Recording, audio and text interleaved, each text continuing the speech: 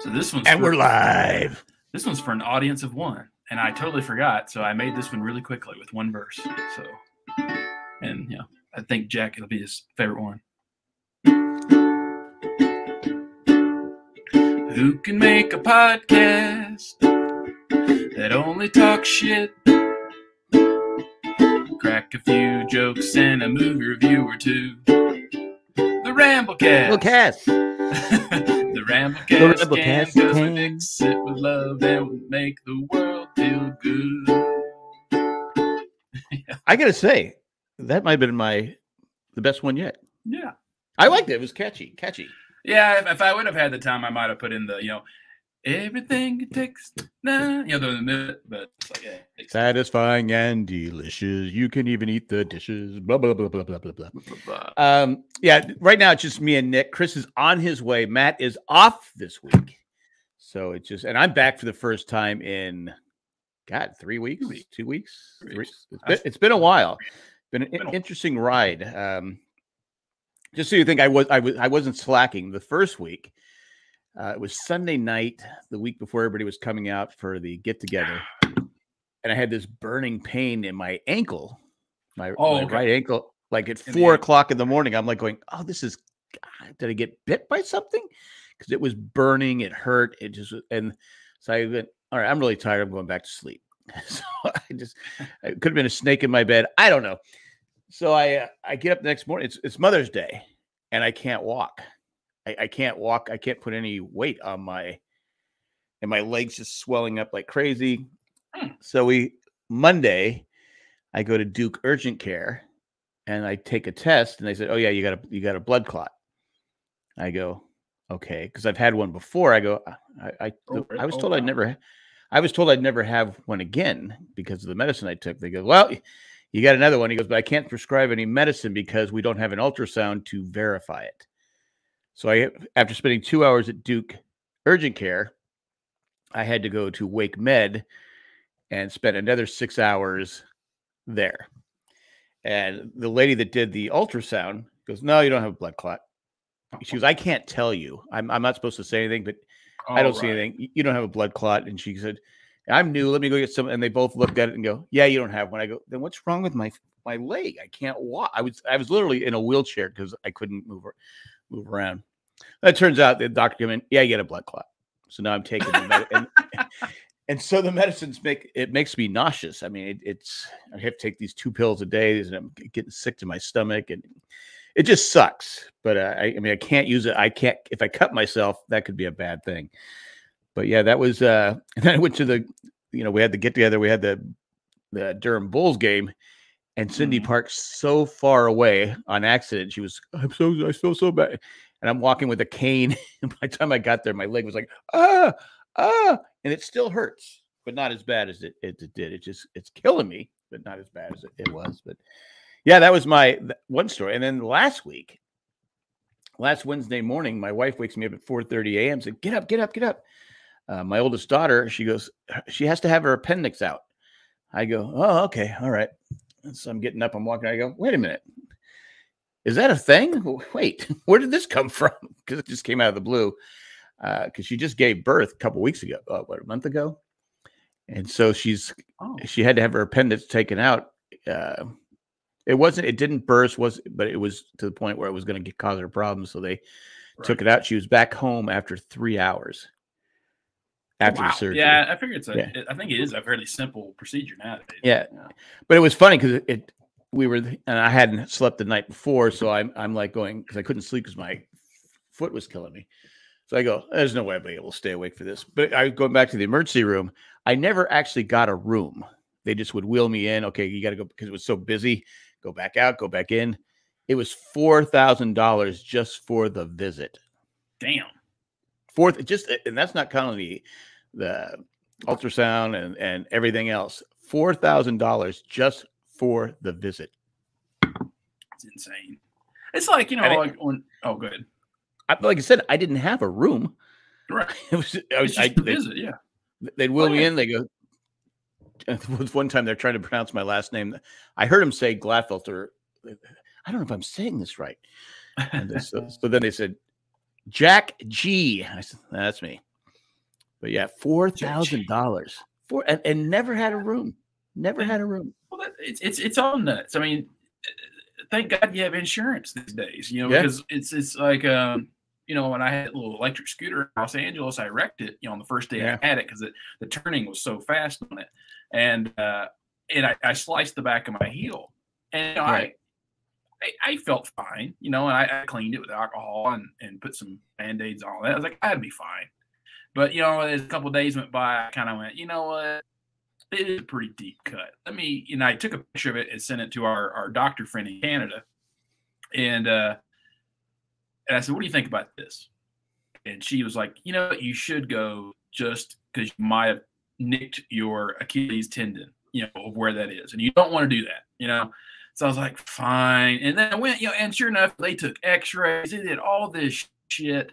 And then they gave me 6 stitches. And I want to say that was like $4,000. And I was like, are you fucking serious? Like, yeah, I luckily I have insurance because I couldn't afford that.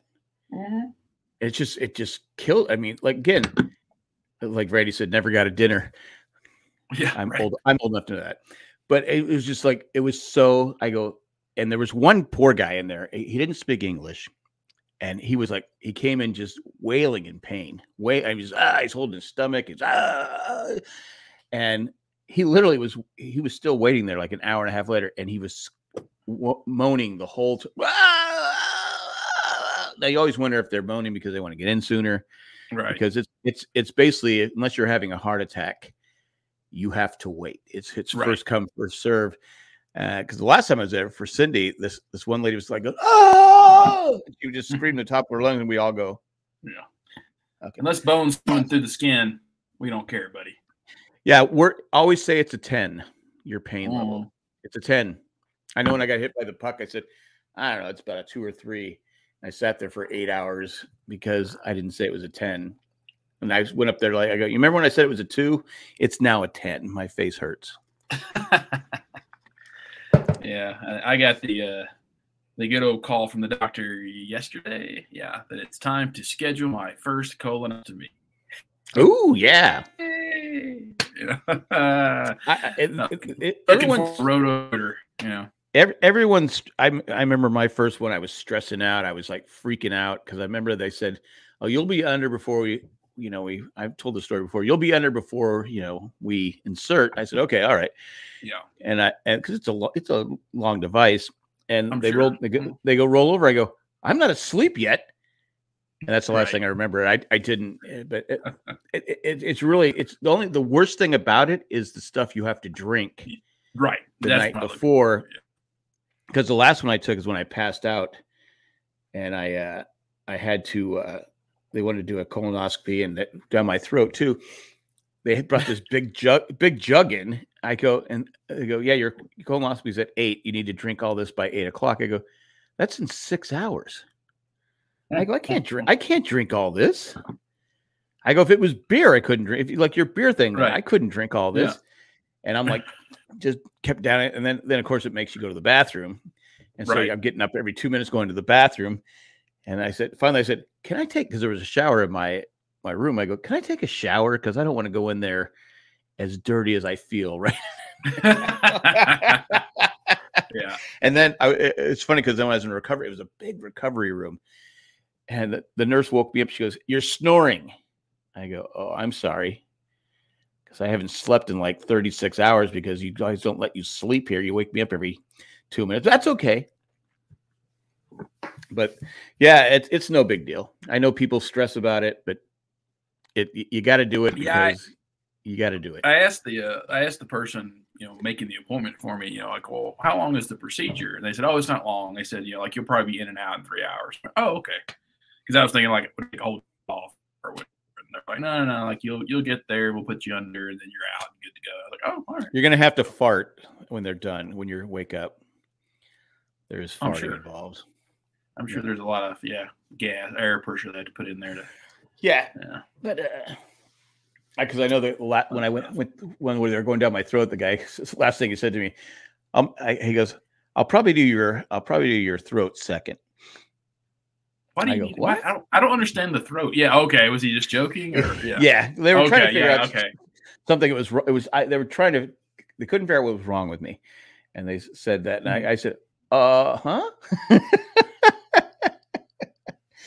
But anyway. Yeah, I'm hoping it makes me lose a few pounds. So yeah, like I said, if you're listening to this and you're at that age where you're 40, right? 40 is when you're first supposed to take it, 40, 45. Yeah, they've kind of gone back and forth because like I know like 10 years ago it was 45, and then they moved it to 40, and then they moved it back to 45. And then but like just I did my checkup, my annual checkup, and then the doctor was like, "Oh, like yeah, I'm gonna go," and he put me down for all these different tests. You know, he's like, "Well, because I don't go to the doctor, so it's like, well, might as well just load you up while we can." You know, so I'm going to like a dermatologist in July. I'm going to I've got to get my shoulder looked at because I've got frozen shoulder in this one. And like, yeah, I'm basically like for the next few months I'll just be in and out of different doctors. So I was like, all right, fine. Yeah, again, it's no. Yeah, Randy says they won't let you drive or take a taxi, Uber home. Well, I don't know anybody. Yeah, you have to have. Yeah, my wife came with me, but it's funny as I said, I'm not taking the wheelchair because everybody else is being wheeled in a wheelchair. I go, I'm walking out of here, and I didn't walk because they put you under. I mean, you're under, so yeah, you walk like John Wayne. I certainly did, buddy. But yeah, Randy's right that they will not let you drive home, or they want to make sure you have somebody because they don't want to get sued. They don't want to release you, and they don't want to release you and you rear in somebody. Right. You see what I did there? Yeah. Yeah. I guess I'll just be waiting around the hospital then because I don't have anybody picking up. I don't know anybody here. What about your neighbors? No, not really. You know, okay. The thing is that they're just as dangerous. They're all in their 80s. So. Speaking of old age, I was going to save this for Chris. Should we save this for Chris? We can save it for Chris. I got some of this we talk about. All right, go ahead. So my ex has been on Tinder, which is a common occasion. It's usually for hookups or just people who want sex, and that's it. And I've been on different ones over the years, and they haven't really been that successful. And so she's like, "Why don't you try this one? That's one I'm using. I'm getting hit on all the time." And I was like, "Yes, because they want to bang you. That's why it's easier for a woman than it is a man." Yeah. And I got on, and I got matched pretty quickly with this one person. And I'm always cautious with anybody I match with on any dating app because most of the time there's some scam person who wants your identification, and they'll ask you all these, very personal questions because they're trying to get information out of you.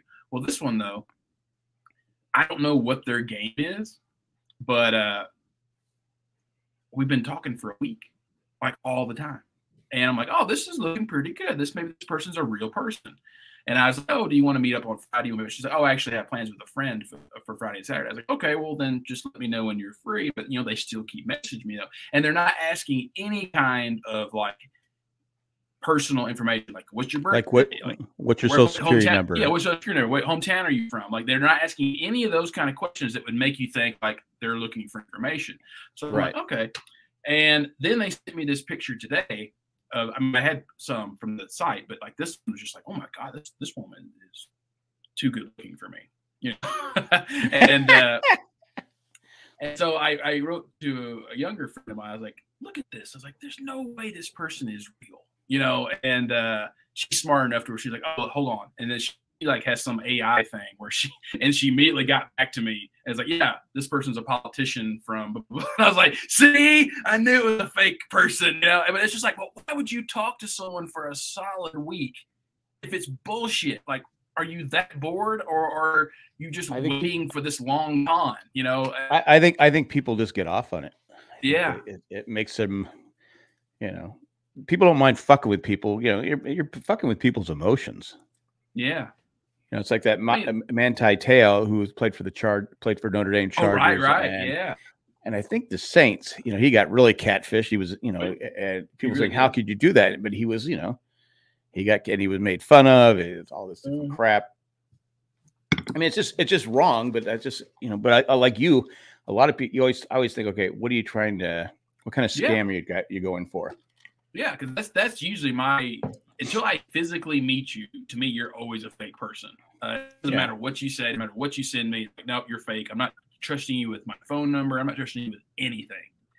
And so like, okay, this is weird, you know. And then so now that I'm confirmed that this person is fake, I'm like, you've just been fucking with me for a solid week. Like, why? And why would? And it's not like they've just been normal conversations too. Like, hey, like, you know, like, what are you making for dinner? Like, oh, I'm making this. Like, oh, okay. Then they'll take a picture of it and send them. Like, that looks really good. You know, it's like it's nothing. You know, what's your mother's maiden name? You know, it's nothing. You know, it's nothing like that. Yeah. What's your favorite color? What was the first name of your first dog's name? Yeah. What was the street you were born on or first lived at? Yeah, all the Yeah, it's it's a crazy, sad world. I mean, it's just I don't know. I don't know what to say. It's just people. I think it's just people, like you said, they get behind the computer, they get behind their phone, and they don't know how to interact. You know, I was trying to think, why are there so many fights on planes now? I mean, it is because they cram you in there. It is stressful flying because, you know, delays and everything. But I think it's really because people are on their phones. They don't know how to interact with people. And when you're on your phone, you're just selfish. You're just, you know, it's all about you. Yeah. I mean, that's our whole culture right now. Everything's always about them. And we're living in a very narcissistic society these days, which is crazy. And because, I mean, the same thing. Like, you know, how many times have you been delayed by security? I mean, but all airports are stressful as hell, you know. And you know, you get behind someone that's got a stroller and 3 kids, and it's like, why are you flying? Why are you flying? And then just everything goes through it, and then you get on the plane. You're probably sitting in the very back of the plane. You're in the middle seat. They're taking up half your room, and you're like, fuck. And then someone opens a can of tuna, or some woman gets out a big bottle of lotion, and you just snap because it's all the smells, and it's just like, you know.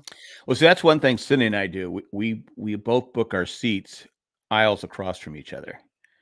If we can't, or if it's this aisle, she could be 3 rows back further up 4. We don't have to sit by each other, and neither one of us want to sit in the middle, or neither one of us want the window.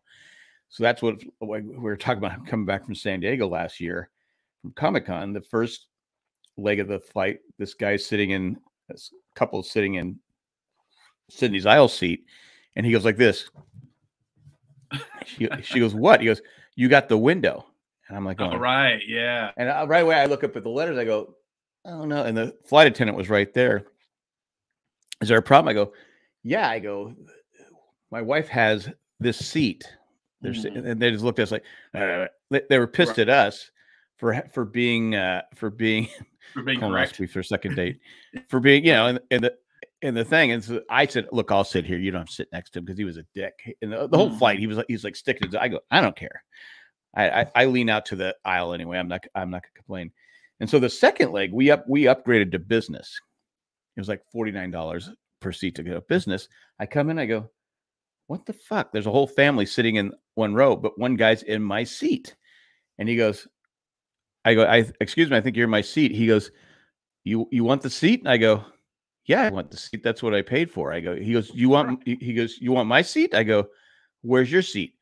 It was all the way to the back of the plane. I go, no. I go, I paid to upgrade for this seat. He goes, you want to sit? Because there was no one sitting. There was no when you sit in the middle seat, but there was a big guy sitting by the window. And he goes, next to Cindy, he goes, you want to sit next to your wife? I go, no, I don't want to sit in the middle. I want to sit here in this seat. In my going back and forth. I go, look, I don't want to keep going round and round with you. Right. You're in my seat. I go, this is I paid for my seat. I go, so he got up and then he must have called his wife because they were speaking a different language. So the daughter turns and looks at me and I go, they're talking about me, aren't they? I go, I'm sorry. I'm not going to sit in the middle when I paid, you know. I go, right. He was in the back of the plane. What the fuck? I just people. He knows he did wrong. Yeah. Yeah. It's just people don't want to admit it. You know, people are just no. You'll get over it. You'll move on. I could see if someone was sitting there. I'm sorry. I didn't know I was hoping no one was coming to use the seat, but hey, it's your seat. Go ahead and take it. Right. I'm not going, why do people just assume maybe people do give it and say, fine, you know. And John says that we know that language was French. Absolutely. It may have been, I don't know, but that's why when we're going out to San Diego this year, we're flying Southwest. And I hate flying Southwest. I don't think I've ever flown Southwest. You don't get a ticket. It's a voucher. Oh. And you have, and it's first come first. I mean, you get A, B, C. Oh, right. D, yeah. But we're paying extra so we can get I figure as long as we can get as long as you're a B, you'll get a good seat. If you're a C, you're screwed. Right. But I've had times where Southwest, where I remember when we first moved out here, my daughters were like 13 and 11 or something like that. Randy loves Southwest. Well, that's you, Randy. But we landed in Phoenix, get off the plane, and they go, and it's just they kept announcing since I go up. I go, what's the problem? They go, we need people to give their seats. We're giving vouchers. I go, why? They go, well, there's not enough seats. I go, we're booked. I go, well, I have 3 tickets. He goes, no, you have 3 vouchers. I go, well, what does that mean? Yeah. It means that so that at one point they said we can only get 2 of you on the plane. I go, you know what pisses me off? The plane I was on was going to Ontario, California, which is about an hour and a half from San Diego.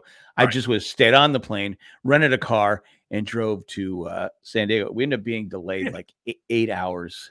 If you can make it from Ontario to San Diego an hour and a half, you're doing pretty damn good. Maybe it's an hour and 45 minutes.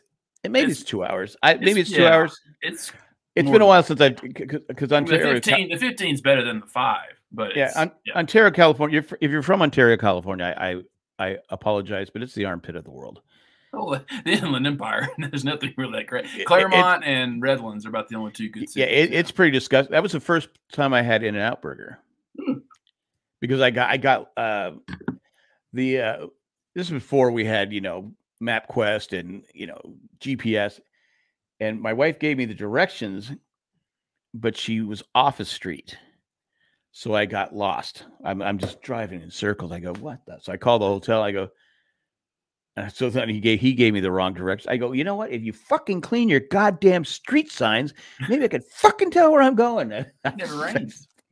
It never rains. And they were white signs, but they were all covered with dirt and soot and all this other crap. And I'm like going, well, this just sucks. This just sucks. So I went to In-N-Out, and when they opened up the thing, I drive through, there were French fries and crap all over the floor. I'm like going, ugh. So that's why maybe I have a bun patty bun. Yeah, bun patty bun. Well, I just don't think In-N-Out is that great. I think it's one of the most overhyped restaurants or fast food places in the U.S. by far. I agree. And speaking of overhyped, and the Boston Celtics. Yeah. Fuck you guys. and everyone in the chat, hey, let's all wish Chris a happy birthday. Oh yeah, he's old. Yeah, he's old now. He's no longer the. We've just been shooting the shit everything. about. We've just been shooting the shit about flying and colonoscopies and stuff like that. I gotta get one of those done this year, I think. I just said they're no big deal. Like, Randy said for Nick, it'd be a colonoscopy would be a second date. He was getting scammed by some. He was getting catfished. That person I was telling you about last night or night before last. Yeah, Chris. Oh no. Yeah, well, I mean, it makes sense, because so just to do a quick recap of what I was telling Jack is that I've been talking to this person for a week solid, and all the questions, all the things that we talk about have been normal conversations. None of this like what's your mother's maiden name or what city were you born in? It was like nothing that would be I'm looking to get money from you. And then she sent me a picture today, and I was like, no way, you can't be. No way a girl that looks like you wants to date a guy like me because it's just she's too smoking hot. And so I sent the picture to a friend of mine, and she's like, hold on. And then she ran through AI and was like, yeah, this person's from Venezuela. They're a politician. I was like, okay, thanks. Good to know. Oh, no. So I was like, well, good thing you caught it, dude. Yeah, because I mean, I'm probably going to write them back and fuck with them a little bit, But yeah, dude, stringing along for sure. Yeah. I would say that you're traveling the world because of. Thank you for the birthday wishes, everybody. Appreciate it. Maybe let them believe that you're filthy rich or something like that. Just well, at first I was like, oh, okay, and that's like I was saying to Chris, like I sent Chris this picture because Chris and I both, have dabbled in cryptocurrency, and this person sent me like how many Ethereum coins they had, and I was like, holy shit. And that's the first red flag. I went, you're probably, because no normal human being would send that type of information to someone they do not know. No. And and especially the amount that they sent. I was like, you're basically telling me that you're a millionaire. Right? Yeah, usually if you're bragging about being rich, you're not rich, because the rich don't want to tell anybody they're rich. Right. That's why you never hear me bragging about money. The fuck is your picture behind you, Jack? It's the cover of the thing. Yeah, they see his mind. Nancy Reagan. Yeah. That wasn't planned, by the way. Come on, John. That's mean. What did John, the retired guy, say? Nick sent the lady's picture to Matt and said, "Oh, no. Okay." Anyway, well, Matt's not here. We can't pick on it. No, what I did is on my thumbnail, I just said music. That was the first thing that popped up. I go, okay, that's what we're going with. That's what you do when you're a producer. Right there, bud. When you're a producer, you just kind of if you don't want to take a lot of time, just pick the first picture. Yeah. Sorry for being late for the show this evening. I literally just got home like 15 minutes ago. That's it. Dog out for a piss. It's all right. My dinner. Nice. It's healthy. So I go ahead. Going back to just airplane flights real quick. So, United is the Denver hub. So that's mostly what you're going to fly out of Denver. And well, the things I know I've bitched about this at least one time before this podcast at some point. The trend that's pissing me off the most is people, because there's no order. Like you can be in group 1 or group 3, but it's not depending on where your seats are. It's just how important you are to the airline. And there's a lot of people that will be in like those high groups, but they're in the back of the plane. And what they'll do is when they get on, they'll put their luggage almost in first class. Like they'll put the overhead bins, and then they'll walk to the back of the plane. And so the people that are up in the front of the plane, when they finally get on, there's nowhere for them to put their stuff. And it's like, what the fuck? And it's just, and all it is for the convenience of the people in the back of the plane, that when they get up to walk forward, they can just grab it as they go. And it's like, I get the wisdom behind it, but you're still a fucking dick. Plus the plane, kind of a baller move, though. Yeah, it is. Plus the plane is empty by then. Fuck you and your free caviar first class. Put my shit up here. Well, you can't put it in first class. No way. They won't let you put it first. No, but no, they should really stop that. And I never understood why you get on a flight and why do they load the back last? It's like, it's like, what the fuck? And again, my biggest problem is what takes people so long to fucking sit down? Yeah. Oh, and then I get it. Sit the fuck down. The pet peeve that really gets me, though, I mean, it's just me being me, but it's like, why as soon as the plane fucking touches down, do people stand up? It's like, you still have to get to the gate, and they it's like you're going to be standing for like 20, 30 minutes. It's like, if you do, well, first for me, I like to stand up because I've been sitting too long on my back. I get that. I'm like a pretzel, but I also stand up so people in the back don't come rushing through. And now if they're late for a flight, I'll let them pass by, but not the people just insist on getting, like a driver cut you off. Mm-hmm. Yeah, someone that cuts you off, because they want to get one car link further. What would Jay do? It's the zipper method, Jack. It works. But no, I do like that, because I hate when people, like when they're pushing on you and they pull their bags down, they hit you with the bag, or when they're getting on, they have a backpack. Yeah, that drives me crazy. The backpack, and they're so clueless that they're hitting everybody on the aisle with their backpack. It's like, because they're whoa. So what I do is I carry my backpack in front of me sideways, so I'm not hitting anybody. See? Yeah. It's called being polite. Mm-hmm. So you actually bring up a point I wanted to make of a purchase I've made, because I'm actually flying next Thursday, going to Chicago. But I bought this bag, Jack. I'm trying to share a screen if you wouldn't mind allowing me to share it. Oh, okay, I'm sorry. This brand is called Cotopaxi. I don't know if you guys have ever heard of Cotopaxi. I love this brand. In fact, I actually have this. I have this bag here, which is kind of good. This is a day bag from them. Sounds like a tank. I'll show you in a second. Do you guys see my video as well? Yeah. Okay, so I've had this bag for a number of years. I think I found out about these guys on Kickstarter, and it's just actually a really cool company. Like, there's like it's Gear for Good, so it like the proceeds go and help out different charities for, I believe specifically for women. Let me pull it up real quick while I have it here. So our mission, blah blah blah. Yeah, at least 1% of the revenue to nonprofits that have communities experiencing poverty, etc. Gear for Good for communities in gymnastics. need. Reducing inequality, and then I think when I first did it was for like specifically for women like in Africa or whatever it was. I'm not quite sure. Anyways, I fell for this ad on TikTok for the company I already love, and it's fantastic. But this is this might be a little too big, so I think I might go to and swap it out for the smaller bag. But this is the bag I picked up. It's the 42 liter. That's how they measure the size of the packs. But it's carry-on rated. So if I look at the bag here, it's actually pretty awesome. So it is a backpack that you can hide. That is nice.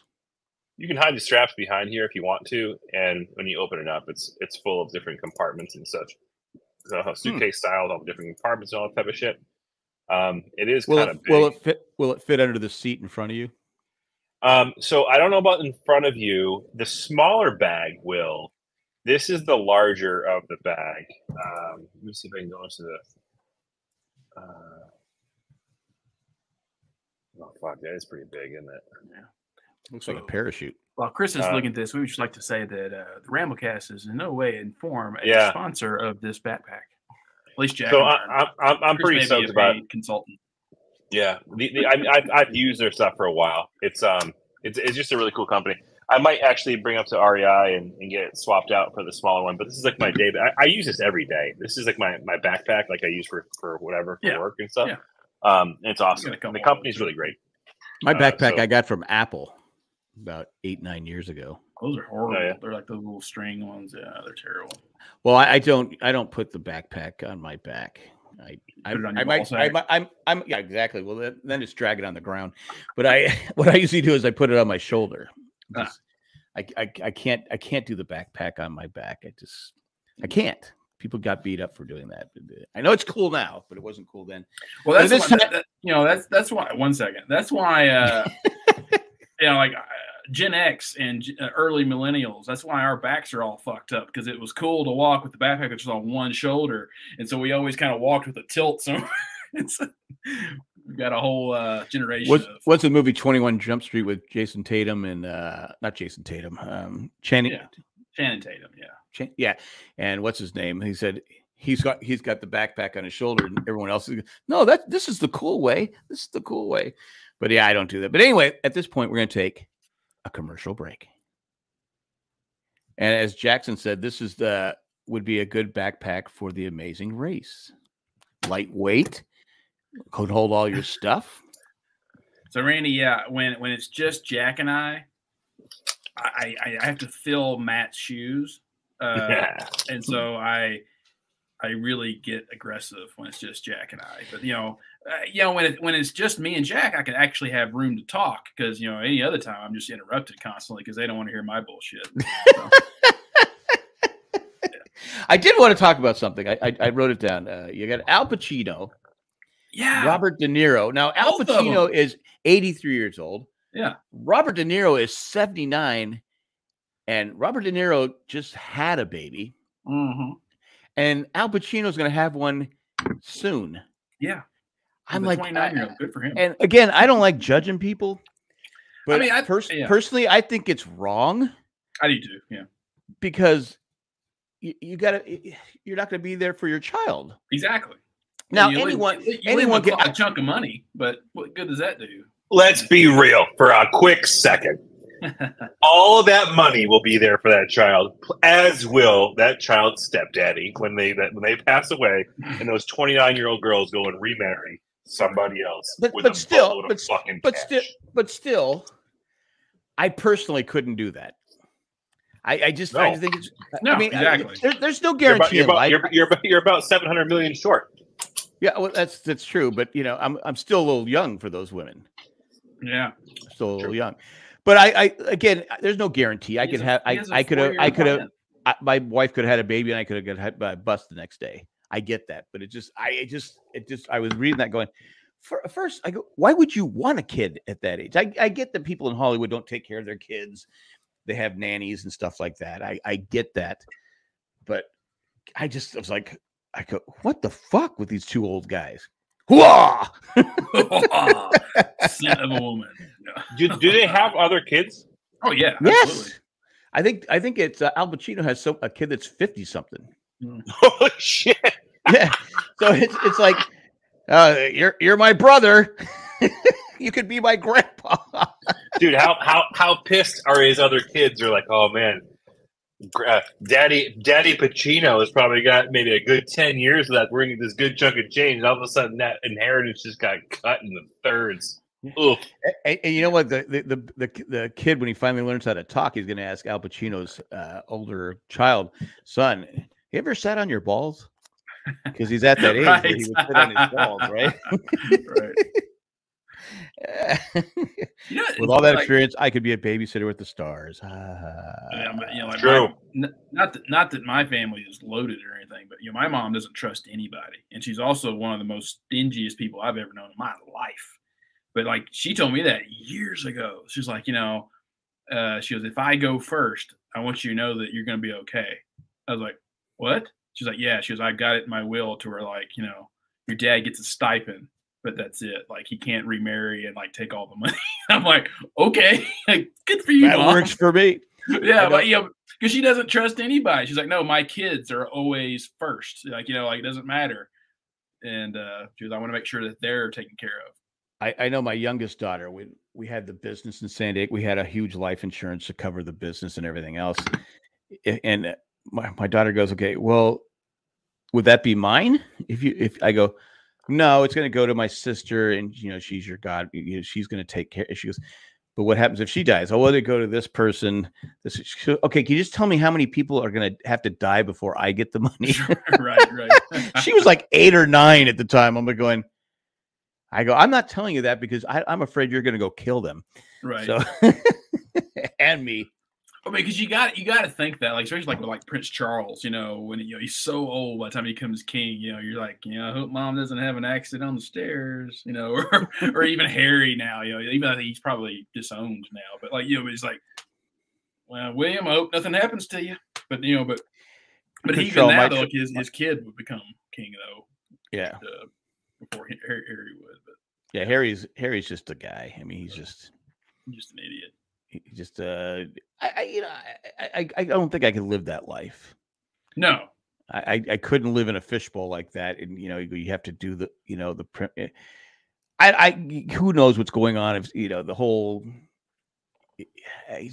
it's a mess, and I actually feel bad because you're like going, okay, you always, you should, no matter what your parents do, I have always thought, for the most part, you should, kind of respect your parents. But yeah, but again, I don't know what's going on with all this stuff. I just, there's so much hearsay, and I think, of all of them, I think I feel sorry for Harry the most, though, because he seems to be a troubled man, and that.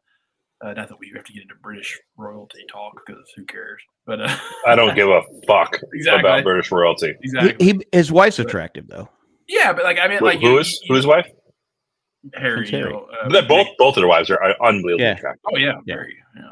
But I just because you remember when he was a kid, he dressed up as a Nazi, for Halloween, and then he got so much shit for that. But then he ends up going to Afghanistan and Iraq, and you're like, he actually seemed to be like a royal of the people in a way of like, hey. I'm going to like his mom, because we're not 100% sure his dad is Prince Charles or King Charles, right? Right. Yeah, I mean the oldest one, yes, absolutely. Yeah. But the younger one, you're not sure. But then and then you kind of feel. I mean, I don't know. Like that, I just call it like. And Jerry Springer's not around to figure that shit out either. Right. Yeah. we still got Maury. You are not. You are not. You are not the royal father. Yes. But yeah. That's fantastic. But Camilla. I see it, with Meghan though. I just see it the way it looks. It looks like she was just someone who wanted to be famous, someone who wanted to be important, and she's just a manipulative. But she was already famous. I guess not that. Well, famous. not really. I don't know nearly enough about this entire situation to even have an opinion as to what happened. I couldn't tell you how far removed. I'm like worse than King Ralph. Am I far removed from this whole situation? That was definitely the best king British has ever had. Yep. I liked that movie. Been a long time. We have a newbie in the chat. We do? Liliana? I have never seen that name. That is true. Welcome to the chat, Liliana. Denmark. Is she the one from Denmark? Maybe we've never seen the picture then or something. Liliana, am I correct? She's probably my catfish. I don't know. That could be true. That could be true. Yeah, I don't know the whole British stuff going on because I don't know. You see their crown that they put on it. It's probably worth billions. I go, how many people could that crown feed that are starving? But Belgium. Belgium. In Bruges. Isn't that the same thing? Denmark and Belgium? Nowhere near. I was close. I mean, at least I was in, kind of close. You're Northern European, maybe, but that's about it. You're on the same continent, but that's about it. Hey, that's better. I could have said Canada, right? There's nothing wrong with Canada. I didn't say there's anything wrong with Canada. I'm saying I could have said Canada, then I'd been way off. Randy says waffles and beer. Right. Well, waffles and beer. And Bruges. It's like a little fucking fairy tale. I fucking love that movie, man. I love In Bruges. Yeah, it's so good. Okay. Has everyone seen the finale of Ted Lasso? That's what we were gonna get. So we got Succession, Ted Lasso, and Barry all ended on the same. I haven't even started Succession and Barry. I'm going to do that next week because I can. Like season 1? What the hell's wrong with you? No. I have season 3. I haven't finished. I haven't done the last seasons of each one of them. But I am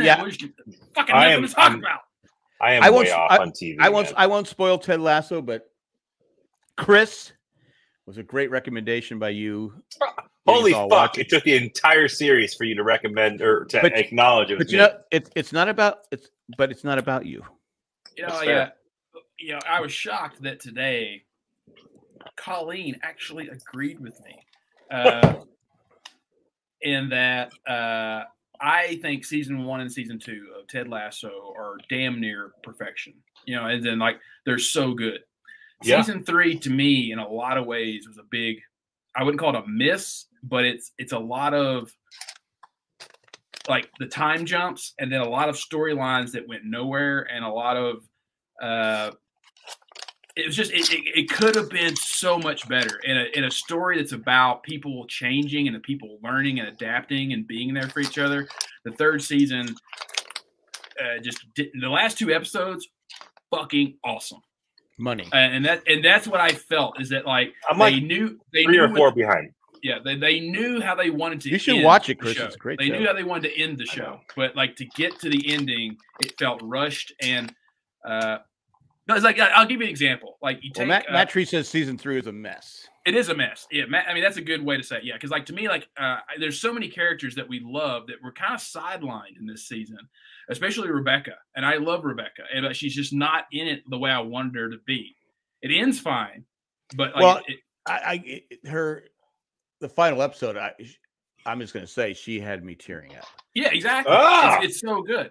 But then, you look at Nate, though. The way I can say it is because if Chris has seen enough episodes, he knows. At the end of season 2, you have Nate basically discarding Darth Vader. Yeah, Darth Vader. Yeah, you have him discarding Ted.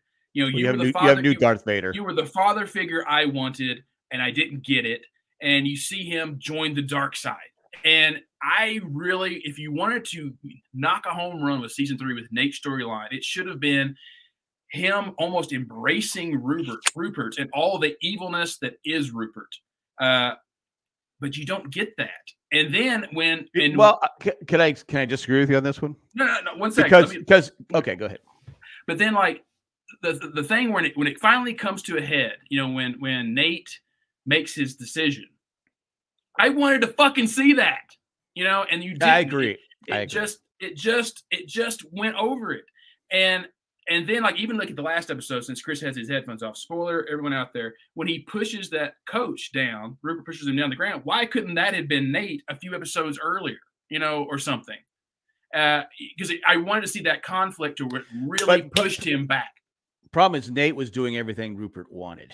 Yeah. So he wasn't going to go. The other coach is like, no, that's bullshit. I ain't doing that. Right. But where I'm going to disagree with you on Nate, it was a good person. Nate said he had to have the good.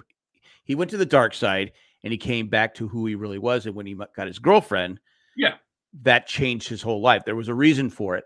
Yeah. I like season 3. It's not it's not the best. The last 2 episodes are just amazing. And I think the finale is one of the best endings to a show, which is the hardest thing to do. And before Chris puts his headphones back in, I couldn't believe that Chris and I 100% nailed the ending of Ted Lasso.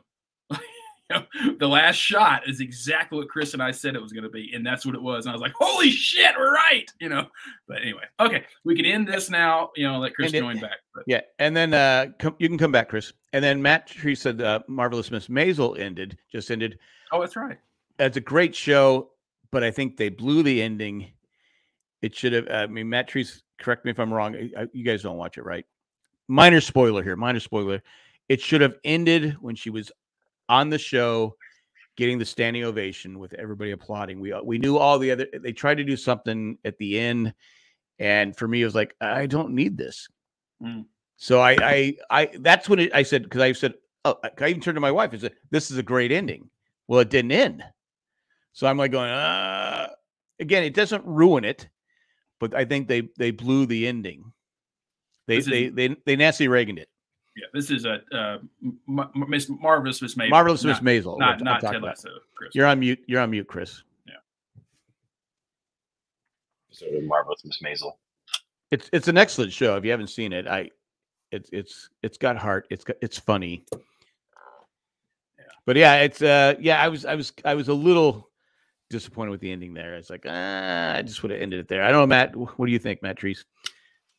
I think Matt Treese, who caught a foul ball caught a home run ball at the Durham Bulls game. Oh, that's awesome. Oh, no shit. That's awesome. Yeah.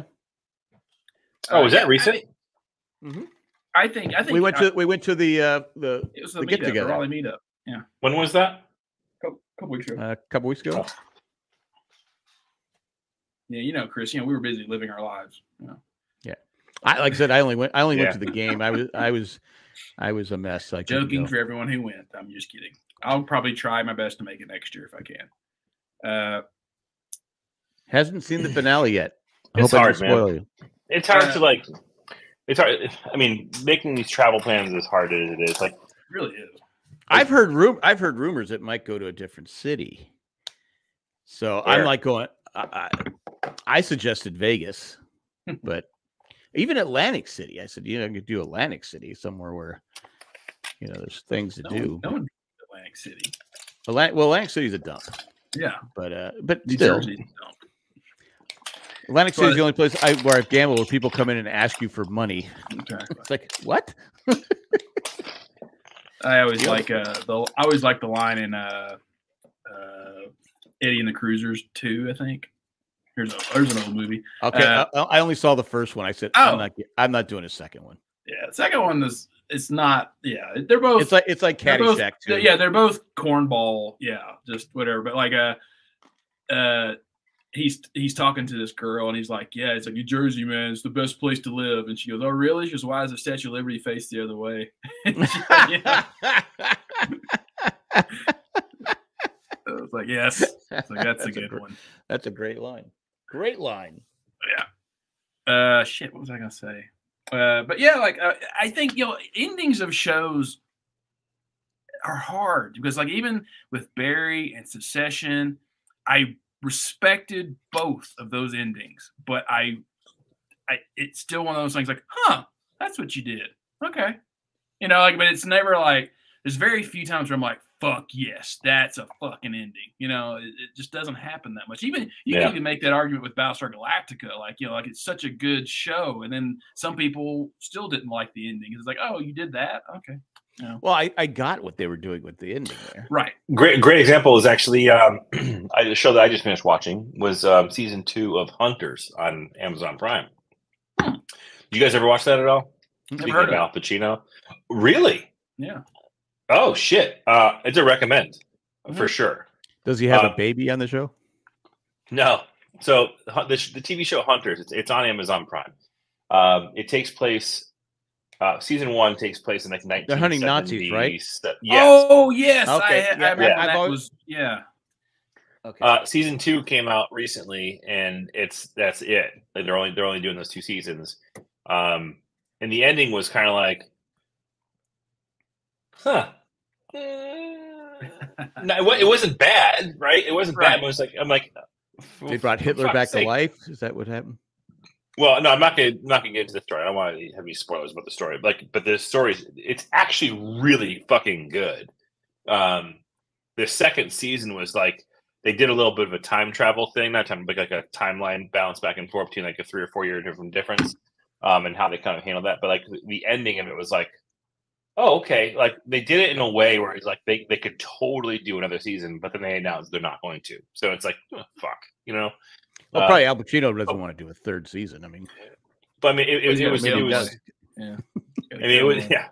I mean, he's got a nursery to build, you know. Exactly. Like, it was worth the price of admission, though. So I mean, I give it a recommend. Hey, but another topic of TV discussion, talking about like endings and whatnot. Can somebody give me the TLDR version of all this bullshit that's going on at Lost? That's a long ass article. I haven't read it. I haven't read it yet, but I'm going to be part of a panel with Ralph on Tuesday about it. I hear it's really bad, but I'm going to. It's Vanity Fair. I haven't read it yet, but I'm going to read it. And like, who's the prick bastards that caused all this bullshit on set? Well, I think they're throwing Carlton Cuse under the bus. Like, yeah, really? He's coming off looking bad, from what I've heard. The only part I read about it was early on with Harold Perrineau. Is that how you say his name? Yeah. Yeah, because they're talking about how, Damon basically requested that Carlton Cuse join because he found himself overwhelmed with the weight of this show after the pilot. And he knew that Carlton could run what he needed to run while Damon could just sit and write, and try to do the writer's room.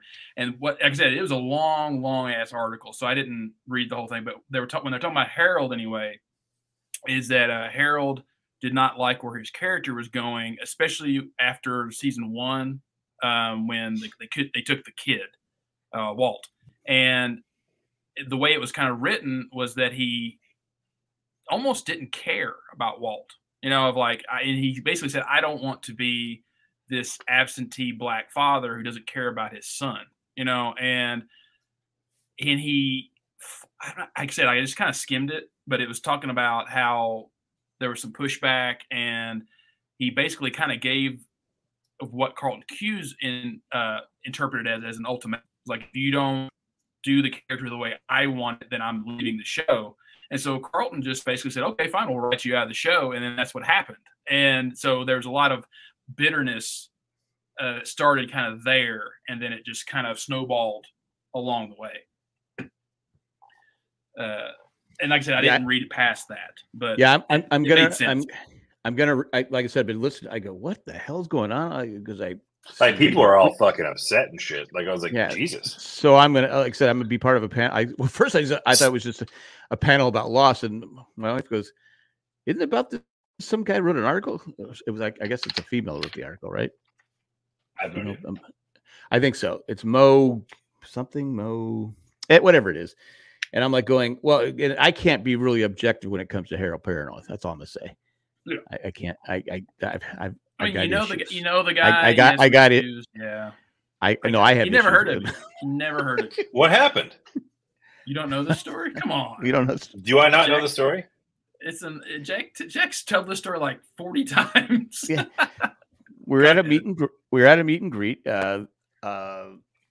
Photographer for ABC introduced us to Harold Perrineau. Actually, it might have just been me at the time. And he comes up and he goes, yeah, I've never heard of you guys. I go, we got about 1 or 2 listeners. Might want to give it a try. He goes, yeah, whatever. And walked away. Right. No shit. Yeah. Yeah. And the guy that was a photographer goes, I'm so sorry. I go, nah, it's no big deal. I don't care. Yeah. And then when we're on the red carpet, he looked at Jay and I and went, nah, and walked away from us. And I'm like going, I've always spoken highly of his character. I don't know what the hell's wrong with him. Wow. Again, I don't know what we did to him. Like I said, maybe he didn't like my smart ass remark when I said, well, we got 1 or 2 listeners. You might want to give it a try. I never knew that. Yeah. What was I supposed to say when he's like, yeah, I've never heard of you. Exactly. I go, well, yeah, I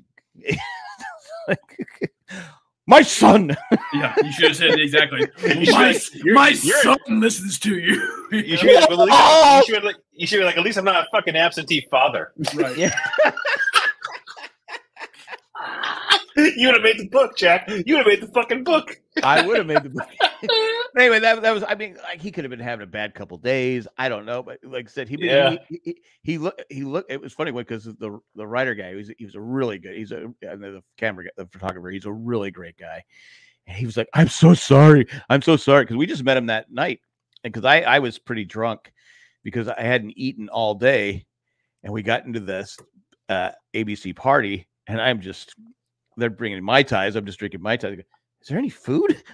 Right. Oh, is this when you guys were in Hawaii? Yeah, sunset on the beach. Yeah, and all the other. I mean, Daniel A. Kim and Jeff Faraday.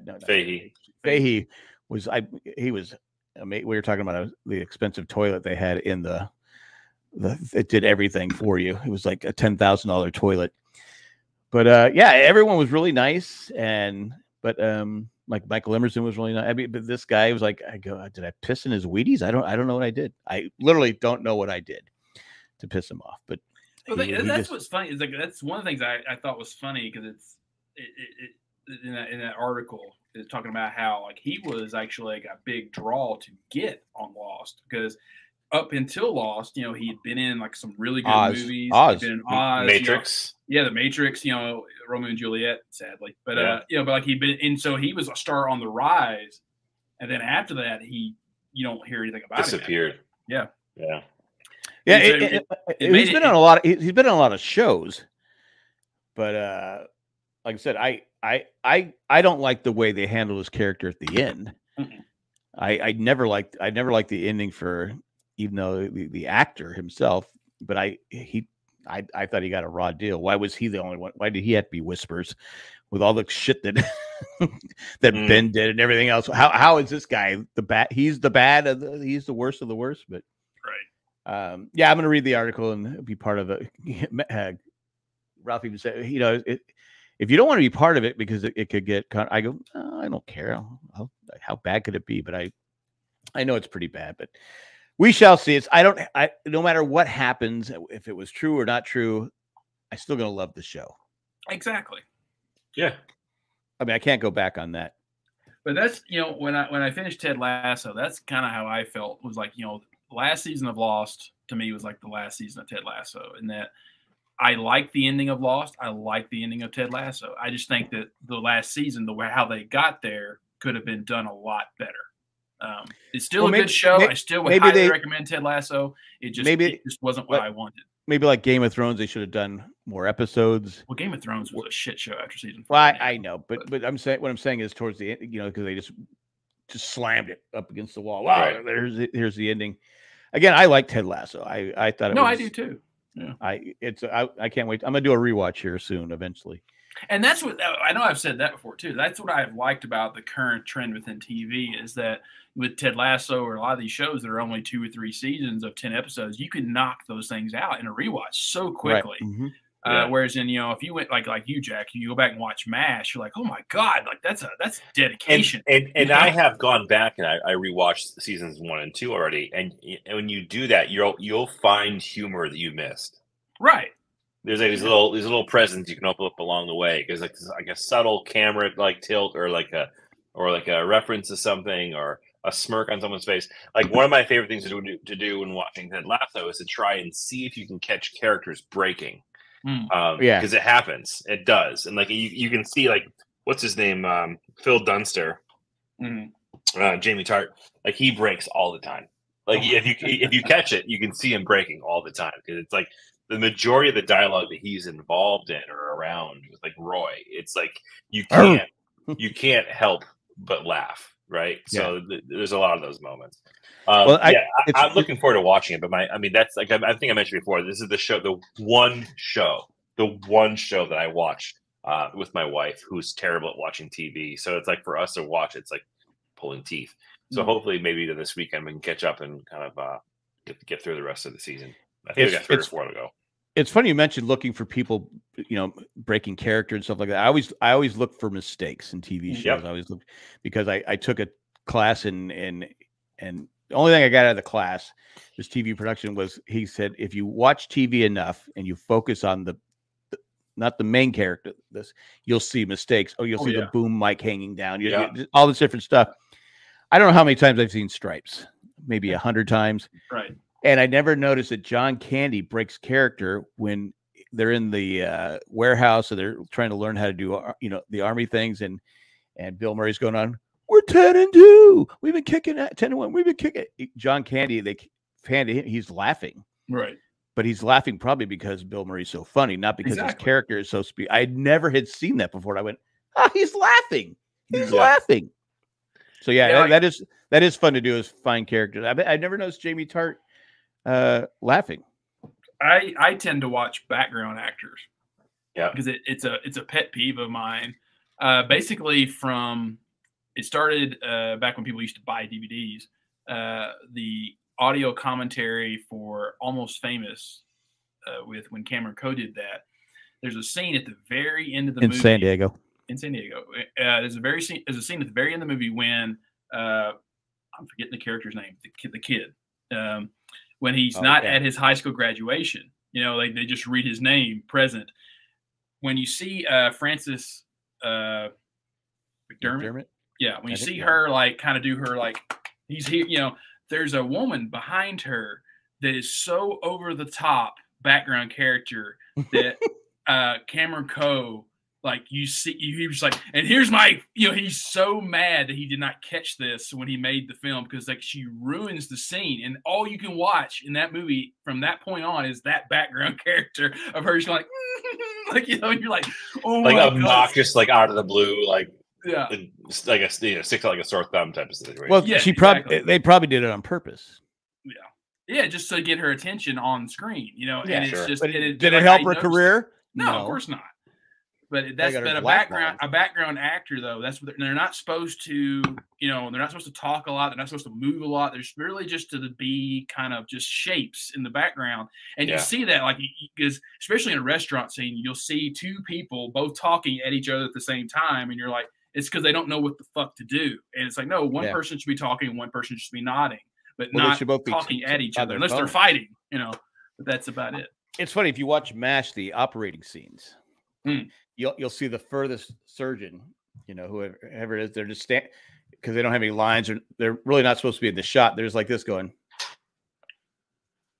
as the patient's bleeding on their operating table, like this, because they're probably just waiting for the background scene to go in. I always find that amazing, but why have them in there if they're not supposed to do anything, right? But I did see a movie this week. A movie. I saw About Your Father with Robert De Niro with his 85 kids. Mm-hmm. And what's the comedian? Sebastian Maniscalco? Oh, Maniscalco. I love that guy. Yeah. Yeah. It wasn't bad. I liked it. I enjoyed it. I thought it was good. Is it worth going to pay money to go see? There's not many right now that are worth going to see in the theater. To me, I enjoyed it. It was a good movie, but it's a cable movie probably. But I thought it's about his dad and about how his dad is. And I thought it was funny, but it wasn't like, oh my God, I'm dying. But the biggest thing is I'm at the Alamo Drafthouse. And what is the What is the Alamo Drafthouse known for? Beer. No, they're known for people not being on their cell phones and people talking. So this gentleman comes in late to the movie, and at this point, Cindy and I are the youngest people at the theater. Jesus and we're both Christ. And we're both in our 60s. Because I was watching people walk in. I go, and I turned to Cindy. I go, you know something? She goes, what? And I go, we're actually the youngest ones here. These people could barely. I mean, they're almost like the president. They're walking in. It's so bad. But they're walking in. They're just tripping over shit. They're tripping over shit. Help! I've fallen. I can't get up. But he ate shit today. Yeah, he did. I felt bad for him. But then this guy walks in, and he's like 30, 35 maybe, and he's I don't know if he was drunk. He was still. I don't know what the deal was with him.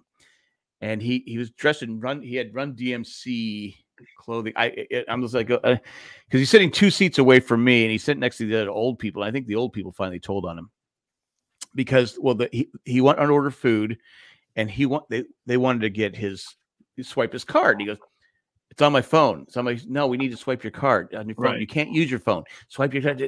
So finally he gives the card, but then his phone rings. And I'm like looking at him like this. And I just snuck in my own alcohol and poured it in my, so I had a good buzz on. And so I'm just looking at him like, dude, turn off your phone. I'm saying that in my head. I go, you're not supposed to have your phone on.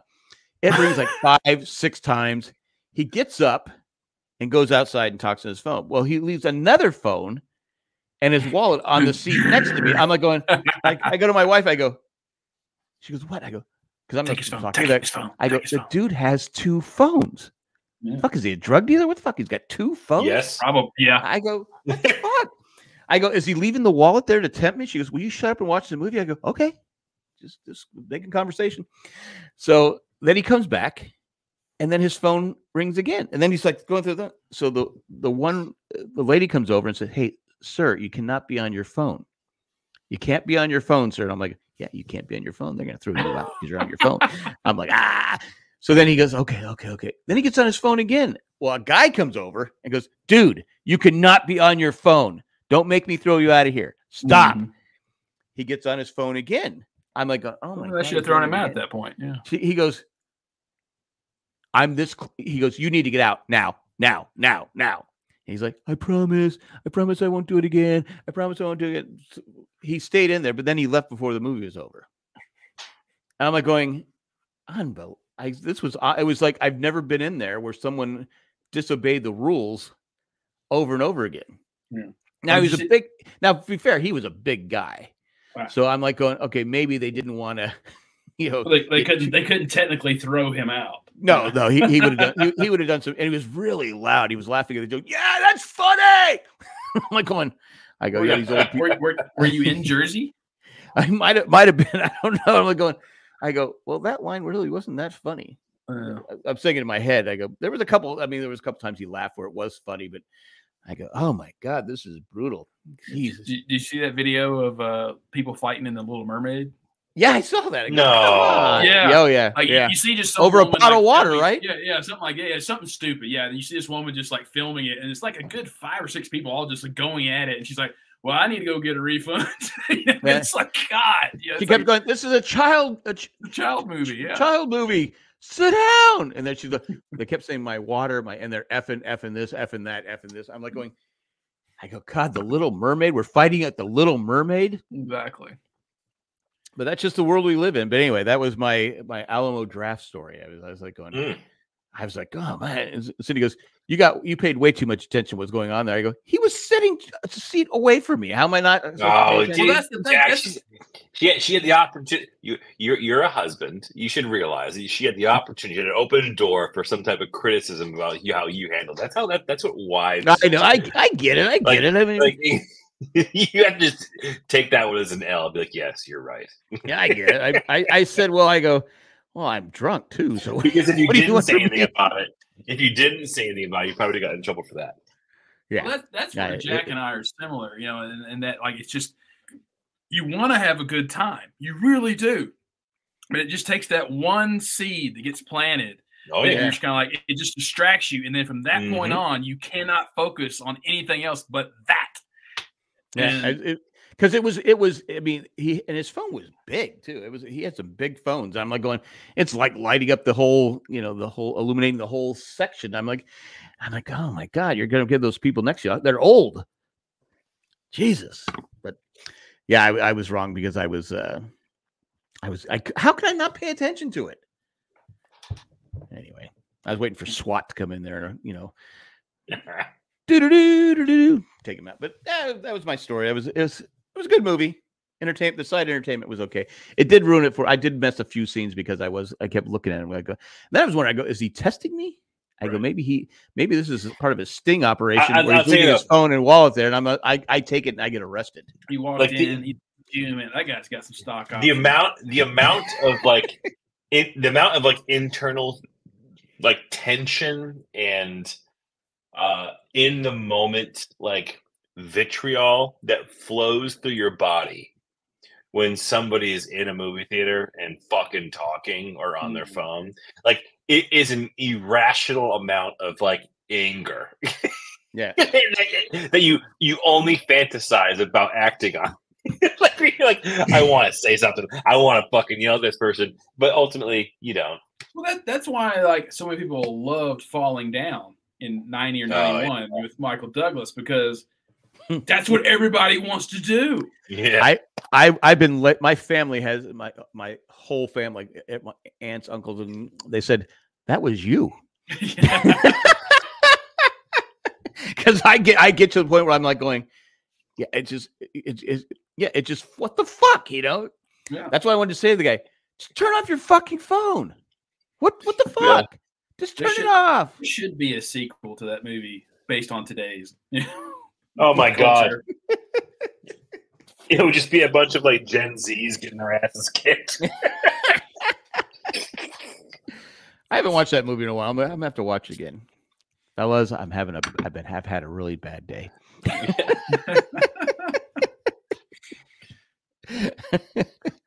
Oh man, I still want to see that movie Sisu. I haven't. I wanted to go the other day, but I didn't. What's Sisu? I don't know that one. Is it seashells by the seashore? No, it takes place. I forgot. Was it Norway or Sweden? I'm not quite. Maybe I'm completely off in the country. Belgium, but it was maybe it was Belgium. I don't know. But during World War II and the Nazi reign, and there's this guy who's a retired army general who's just trying to do some gold prospecting, and he gets raided up by a bunch of Nazis, and he busts out with wild violence. I remember. I saw the trailer. Okay, I have seen previews of that. Matt Priest says it's awesome. Yeah, he says Finland. Finland. Yeah. I want to see that. Yeah, I wrote that down to watch. Yeah, and I forgot all about it. I think it might already be out of theaters at this point. You got Sisu. There's The Machine with Bert Kreischer and Luke Skywalker. I'm kind of that got horrible reviews. Of course it did. But here's the thing: that movie got horrible reviews from writers. Right. But if you look at the crowd score, everyone fucking loves it. I'm the machine. It's probably a shit movie, but I guarantee you will laugh out loud. I don't like to look at the reviews before I go to a movie because it will influence me. Yeah. Well, that's what. I know that's what the reviews are for. That's what I was saying last week about Indiana Jones, Jack.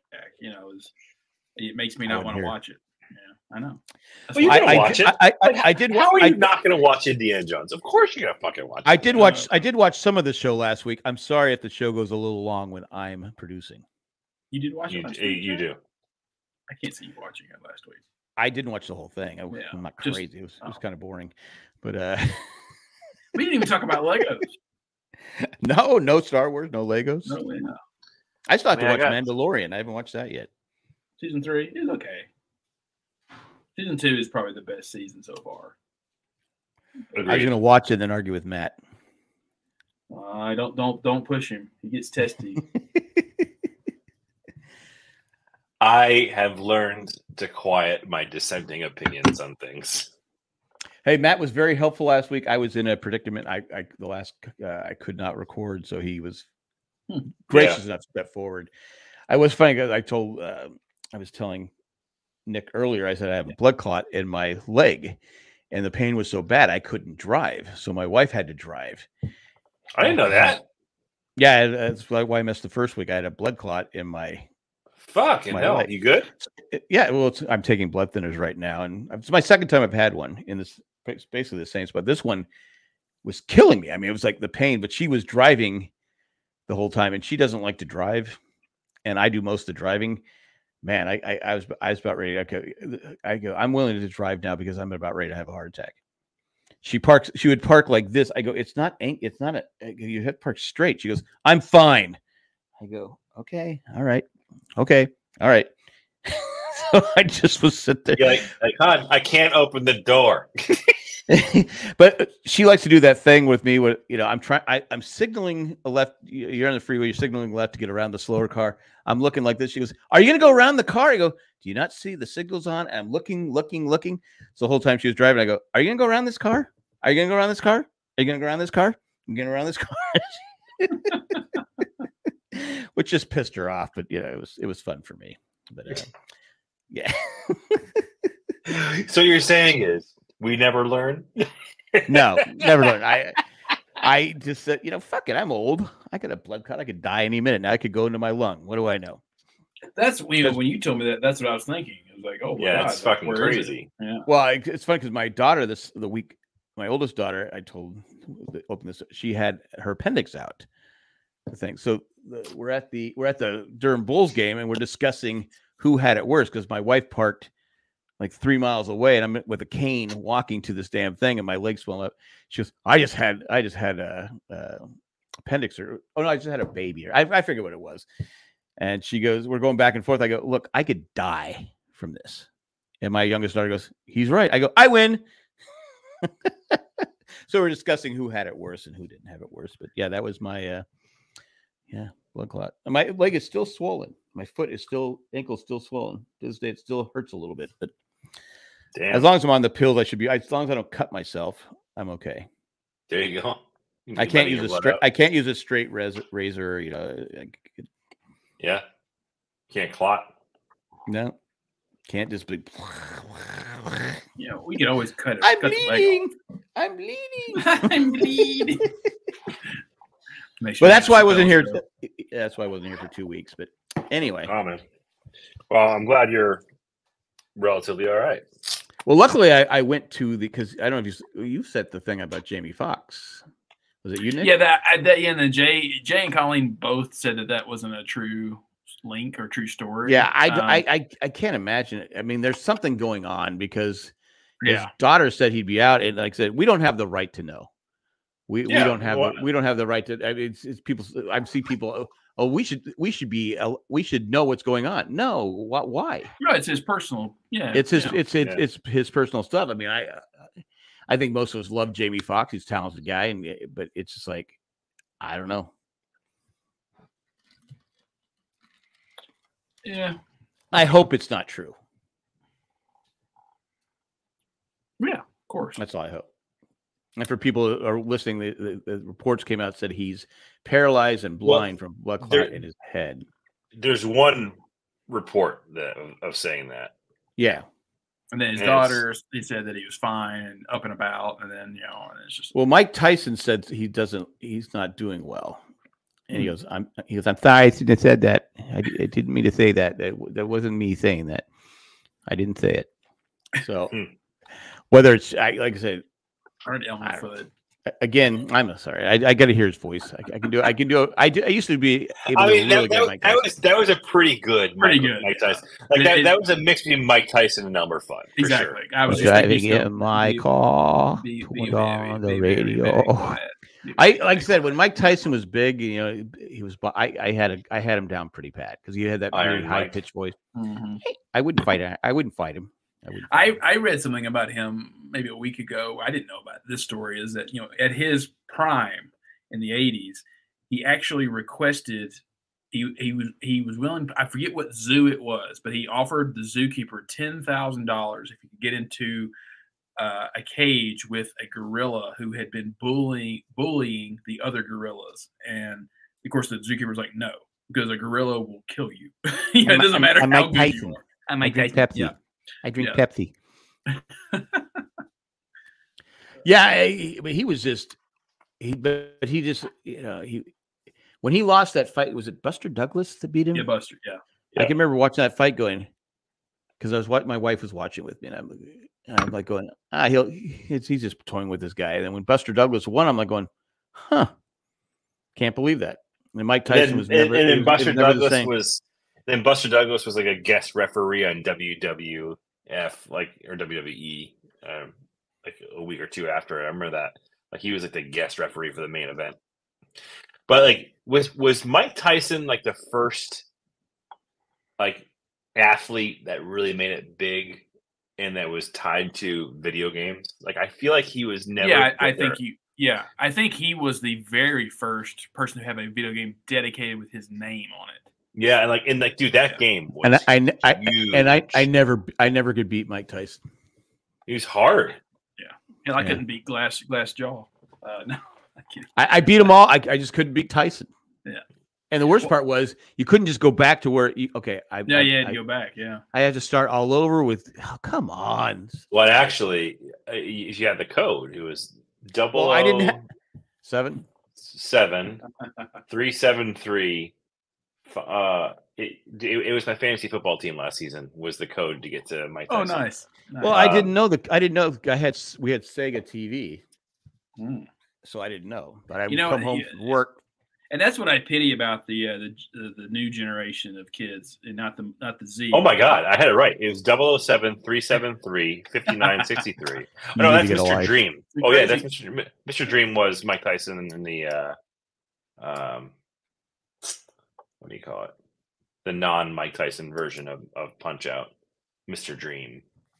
There was one guy, you'd beat the shit out of him. He wouldn't go down, and he'd hit you once. I go, oh, that's just bullshit. That's bald bull, brother. Watch out for that. It's that bald bull strike. Yeah. I'd be like, bam, bam, bam, bam, bam, bam. I go down. Boom. Son of a bitch. I know I brought this up. It's one of my favorite pictures of the last few years is that, Mike Tyson was signing autographs somewhere and a little kid showed up. Yeah. I love that picture. Like Little Mac. Much. Little Mac, so good. He dressed up exactly like Little Mac doing it. And I'm like, that is the greatest picture. It really is. Did you ever see that where Mike Tyson was on a plane and the guy behind him was bugging him and so finally Mike Tyson turned around and hit him. and they're like, and the guy goes, Mike, and nothing happened to Mike Tyson because it was like he was irritating him. Right. How about nothing to do with this story, but how about that news story? That guy who opened the fucking in Korea, emergency door in Korea mid-flight. How are those doors so easy to open up? Well, they're not. You have to do a latch and then another. I know. I get that, but it should. Why are people able to open that door once it's shut? It shouldn't open until an actual emergency or the plane has landed. I mean, you see the wind. I mean, you see these people sitting there like this going. I mean, just thank God they were only at 700 feet, though. Can I get some peanuts? Yeah. Is it too late to get up and pee? Well, the one video I've watched of it, I die laughing because it's a Korean flight, so most of the people on the flight are from Korea. And the song that's playing is "Suicide Is Painless." But you see the guy who actually opened up the fucking door right there, and then the guy next to him. There's a moment where the guy who opened up the door looks at the other guy, and I just can't imagine being that guy sitting next to him. Like, don't you fucking look at me? Like, are you fucking kidding? You're not getting any sympathy from me from this situation, buddy. Like, you're like, I don't throw you out the fucking. Well, he said he needed some air, right? Or he was claustrophobic or something. Who knows? But what the fuck? Those doors should not be that easy to open up. I'm sorry. Have a little child lock on it so no one can open it up. Well, they should. That's a scary thing, though. You don't know what's going to get. You see the thing where people get sucked out of planes, and well, it's wild. It was the exact opposite reaction, right? So it was a wild wind going into the plane. So it was not a suction out, which is what I would have originally thought because. No, because they're only at 700 feet. Yeah, they weren't high enough. They're only 700 feet, so there's no depressurization. It's suction. I got you. Yeah, that's why I do like how the people there's no mask. Film that like this going. Yeah, well, you think I better be upgraded to first class next time I fly. Right. I always think about Lost. It's like just to me, like if I'm in that situation where something like just gonna split. Happens, I'm the U.S. Marshal in this situation where I'm just sitting there and a fucking piece of luggage hits me in the head and splits my skull, and I'm like, God damn it! Like I'm already pissed, and then this shit happens. That's my luck in that situation. Because he once had a thing with Kate. Yeah. Can we just be honest? I mean, what was his obsession with her? Yeah. She wasn't like she was public enemy. Well, I get that, but she wasn't public enemy number one. Why was that he had to go after her no matter what? I mean, why did Locke have so many knives? I mean, there's a lot of red flags in that show. Well, Locke is crazy. I mean, Locke is. We can hunt. We can hunt. Don't tell me what I can't do. Don't tell me what I can't do. I'm a leader. Anyway, is that all we got? That's all I got. Is that all you have? That's all I had. Where's Matt when we need him? I'm still trying to figure out how Charlie ended up in the front of the plane and ended up in the middle of the plane. How he went to the front to go to toilet, and he could do his heroin, and then the plane started breaking up. He sits in the front. That's true. Yeah. Mm-hmm. He's a hot. And where were Nikki and Paulo on this flight? Nowhere to be seen. They were wingies. Yeah. Anyway, that's all I got. Any emails, Nick? No, we had 2 last week, Jack. You missed those. I heard the response to them. That was good. I still say that if people aren't getting the point of sitting on your balls being more painful, it's because you don't know what's going to happen. Nobody tells you in advance. No one comes up to you, son, someday you're going to sit on your own balls and the pain's going to be the worst pain you've ever felt in your life. That's the point. When you're pregnant, you know you have 9 months to prepare for it. Kidney stones, yeah, it's painful, but you know that they're going to be painful because people talk about it. Nobody talks about sitting on your balls. Am I right? Except on this show. I think you're gonna get some arguments for that one. No arguments at all. But I think I was accused of minimizing the pain of childbirth, which I didn't do. So no one's minimizing the pain of childbirth. I'm pleading the fifth. Look, I mean, everyone knows Chris has but zero sympathy for any any human being out there. He will punch you the fuck out at any sporting event if you stand up or on your cell phone. He will do it. No, my closing argument here is actually it's quite the opposite. Like, I expect people to stand. You should be cheering for your team, especially when it's third down on defense. No. I actually get angry when unless people you're old wearing glasses don't stand. Why can't people just do whatever they want? Because it's actually like the was it the 9th man, the 10th man, or whatever the fuck they call it? That's home field advantage. Yeah, that's home field advantage. Like that's the whole fucking point. But there's nothing on the ticket that says I have to stand and cheer. Dude, there's also nothing on the ticket that says don't be a douchebag in the theaters. But well, maybe there is. But well, they tell you don't be a dick, and they literally have a no. My point is this: is that being the 12th man, the reason why home field advantages work so well in places where fans actually give a fuck is because they're actually contributing to the team hearing them getting cheered on, to the opposing team not able to hear their calls because the crowd's so fucking loud and raucous. Can I ask you a question? Why does it have to be a man? Can it be 12th woman? Oh, for fuck's sake! Why don't we say the 12th person? 12th person. That's where it's going. Yeah. The 12th individual. The individual, yeah. Why are they individuals? Why can't they be a group? No, I stand up and cheer, and when people behind me are going 2 strikes, 2 outs, what do? You stand the fuck up, right? Yeah. You're third down. Every single fucking third down, when your team is on defense, you should be standing and cheering the fucking team on. When we were there's no exception unless you can't physically stand. When we were Charger fans, and we would have Charger parties here every Sunday, we literally would be screaming at the television like we're at the game. Yes. And when the Chargers intercepted Tom Brady for a 3rd time that day, but then Marlon McCree fumbled the ball, I'm like, yeah, what the fuck? I'm surprised I didn't die that day. I was there. I had an emotional fucking breakdown. You were in San Diego? Yeah. Probably had a blood clot. Yeah. I was at that game. That was at the old shit stadium. Yeah, it was the only stadium there, but it was the only one you ever knew. Sorry. Yeah. Well, the only one we had in San Diego. That's what that didn't wasn't Vince Harry. It was what's his name hit that crazy fucking field goal. Well, didn't your field goal kicker get murdered that game? Someone got injured that game. No. He choked. He choked. He was the most. They put up the graphic. He was the all-time leader in kicking percentages, except during the regular season, except for the playoffs. He missed field goal after field goal. Nate Kading. You're looking for Nate Kading. This was, hang on, I got a picture. It was December 7th of 2014. No, That's not, I'm talking about the playoff game between the Chargers. Oh, I was not there for that. Sorry. 2006, 2007 season. To this day, still bugs me. I don't know how players go on with their lives when I can't forget this game. Seriously, I can't. I just, anyway, such is life. Anyway, 14. That was 8 years ago. Holy shit, man! God damn. I know the game you're talking. Our stupid coach punted on fourth and down when we were down by like 13 points. Randy says natron means business. But anyway, I don't want this show to go on forever because I don't want my reputation to be injured. But at this time, do you have anything else you guys want to add?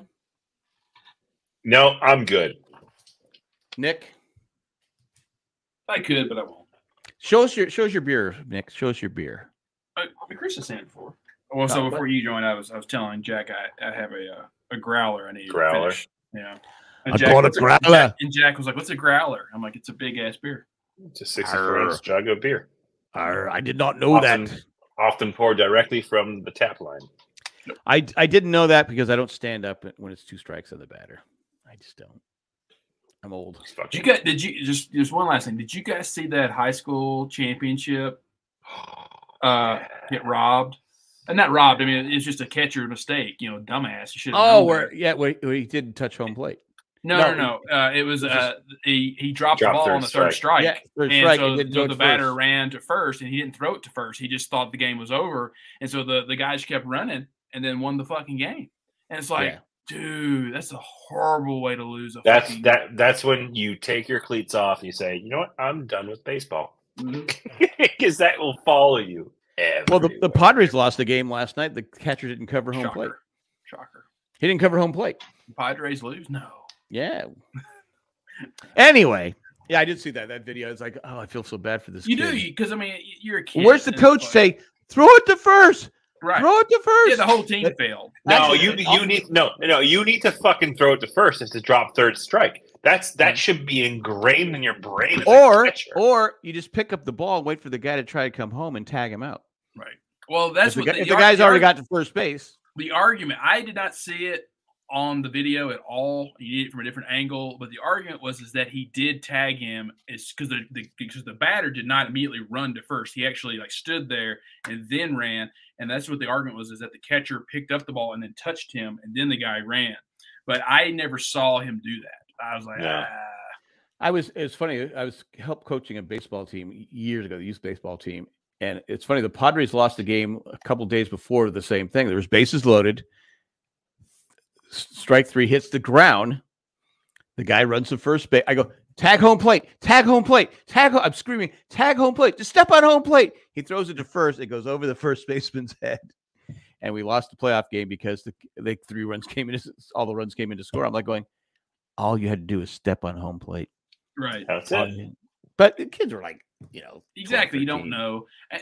That's the reason why I was not very good at baseball until I got to high school, is because I never had a coach that actually explained to me how the fucking game works. I just knew that you hit the ball, you ran to the bases, and I always had issues. I had issues with my coaches because I knew more than they did. So I was like, sorry. I mean, I know more than you. What do you want me to do? You're an asshole. Which they're not wrong. But anyway, at this point, we thank everyone who joined us in the chat. John, the retired guy, says Manifest returns tomorrow. Sure does. I know you guys are excited about that. I can't wait to hate watch it. It's gonna be great. And they're only doing a half a season too, which is bullshit. Yeah, that's like half the hate. Anyway, if you'd like to become a patron, go to jjack.com, click on the part B, back up a patron, blah blah blah blah. But this time we're going to thank all our patrons. Thanks. Maggie the Magnificent, Edgar Richter Claffler, Joanne with a Plan, and Ed, the creepy, poopy letter carrier. Thanks for what you do, and thanks for everyone what you do, and thanks for everyone who listens to us. We're still looking for subscriber 115. We went at 114 a long time. So if you want to subscribe to our show, the Ramblecast, that way you know when the next show, I don't have to post something on Facebook saying, hey, we're recording tonight. You will know because you'll hit the bell and you'll know that we're recording that night. We would like someone from Denmark if we can get someone from Denmark. Yeah, yes. Denmark. Yeah. Denmark would be nice. I mean, Belgium's cool too. Welcome to the chat. Yeah. Welcome to the chat, Belgium.